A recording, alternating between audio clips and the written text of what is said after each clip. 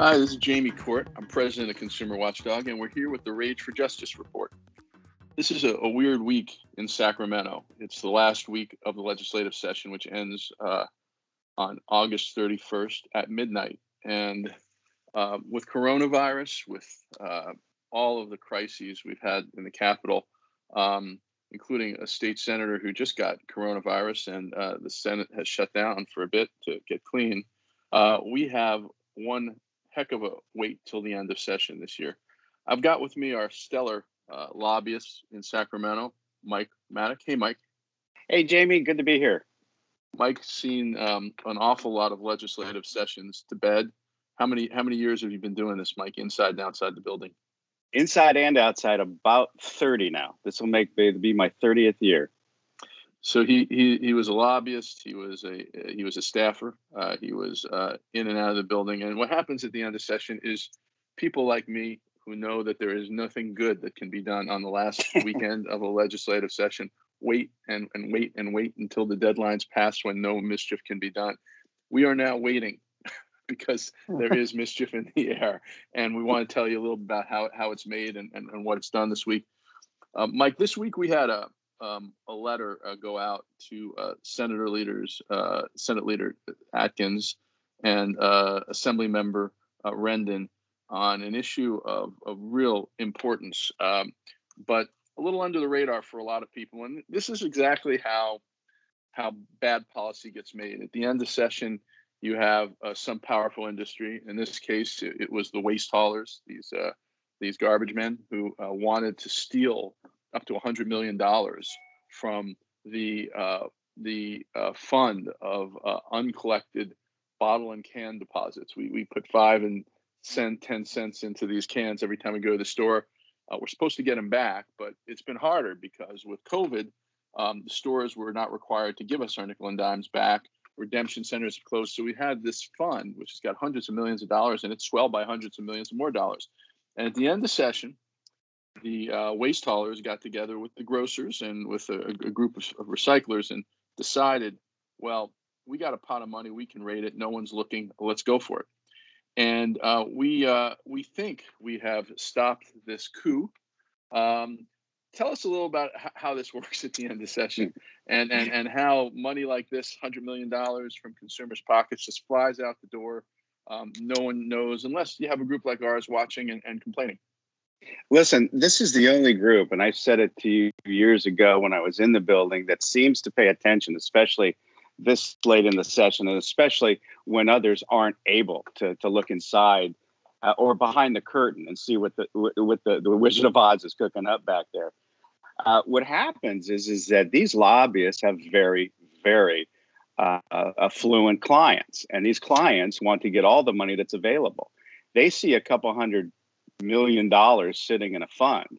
And at a time when the governor needs a lot of money to take care of wildfires and firefighters and the disasters of COVID that are impending and impinging all of us, these guys decide that even though they're destroying the recycling in California as we know it, where we can't recycle our own cans and bottles, they decided they need more money.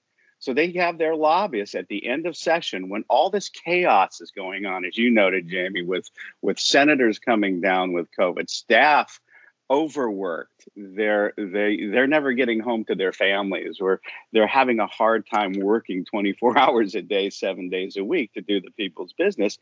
And these guys are going to get paid a huge amount of money to go grab, these guys meaning lobbyists, are to go grab this money that's sitting in an account that should be going to our recycling ability to recycle and keep California clean.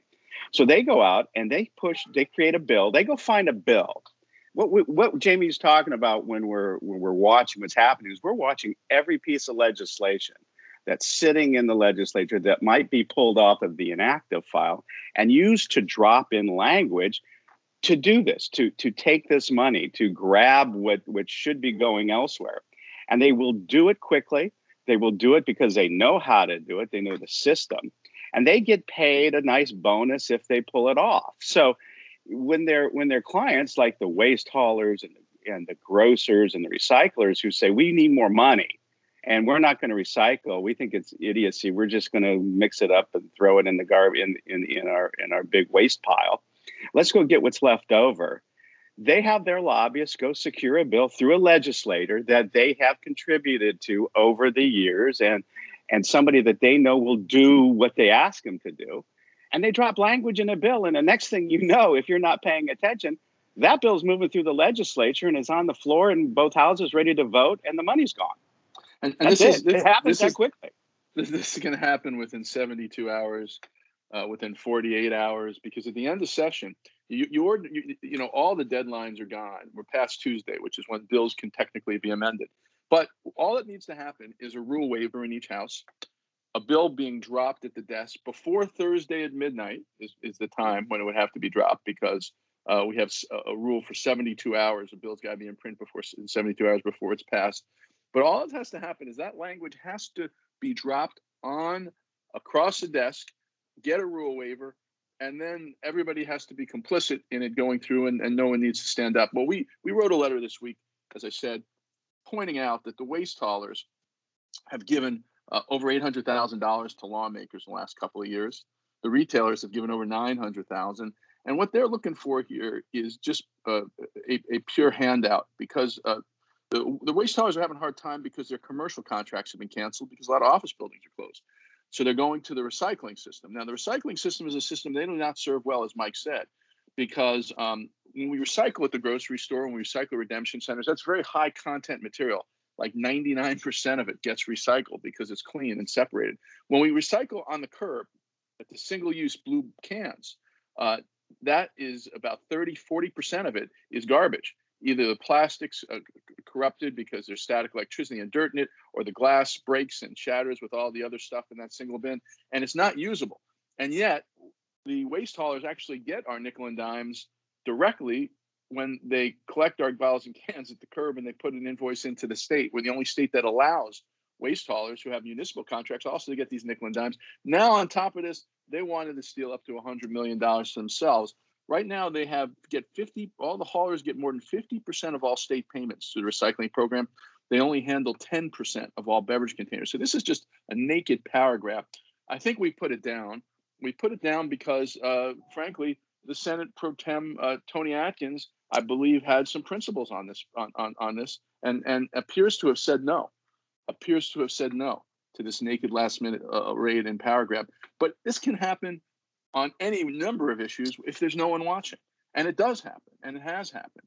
And in this year, it would be just particularly obscene, because we have our eyes on so many other things, on COVID, on wildfires raging across the state, on police abuse. So for them to have gotten away with it this year, I think would have been particularly outrageous. And nonetheless, it's happened before, hasn't it, Mike? You can think of a dozen issues where it's happened. Oh, absolutely. And the one thing that should not go unnoticed is the subtlety involved in sending that letter from the consumer watchdog to Tony Atkins and Rendon. And somebody that's going to be responsive and cares about what's going on is going to see it and know, okay, we've now been placed on notice that someone's watching, because none of this shenanigans can happen unless the leadership in both houses allows it to. They're the ones that do the rule waiver. It's kind of, laugh about, which is it's majority rules, right? They have more votes and they can change the rules. So that was key. And so letting them putting them on notice that somebody's watching is one that just helps keep them on the right track. And to all you supporters out there who help us with contributions to keep us watching, we appreciate it, because honestly, this would have happened, but for a well-written letter, a well-timed complaint. Otherwise, this would have been $100 million out the door of your money. But we really appreciate your help and support for our program. And this wasn't the only issue we had a battle with last year. Briefly, Mike, at the end of the year, we were also trying to stop a big homeowners insurance rate hike that was going to go through the legislature. And we might as well update people on it while we're here before we go. That was a bill we've been fighting for many months. People know, if they've listened to the podcast, that the insurance industry wanted to go around Prop 103 and pass a law that was in violation of it, and allow the insurance companies to submit a plan and raise rates and and forget the formulas that the insurance commissioner has put in place to stop that. And what happened at the last minute, Mike, was good. The leadership of the legislature stood up for the public and said, you know what? I don't think so. We're going to do something more reasonable. We're going to give the insurance commissioner the power to study this issue, to report back on these issues, and to use his power to do something about it. And this was a good result all around this year, wasn't it? It was. And it kind of something like this, when you have a chairman of a committee under pressure from a huge interest. The insurance industry is probably spends more money over time than just about anybody in California history, going back decades and decades. And especially their attempt to try to peel back Prop 103 since 1988. And what was great was you had a chairman of the Senate Appropriations Committee, Senator Portantino, who stood up, took the advice of Consumer Watchdog and insurance commissioners in the Department of Insurance, and said, no, we're not going to jam through this really bad bill that would allow the insurance industries to basically become deregulated and allow them to raise premiums on California homeowners in a time of COVID crisis and wildfires by about 40 to 50%.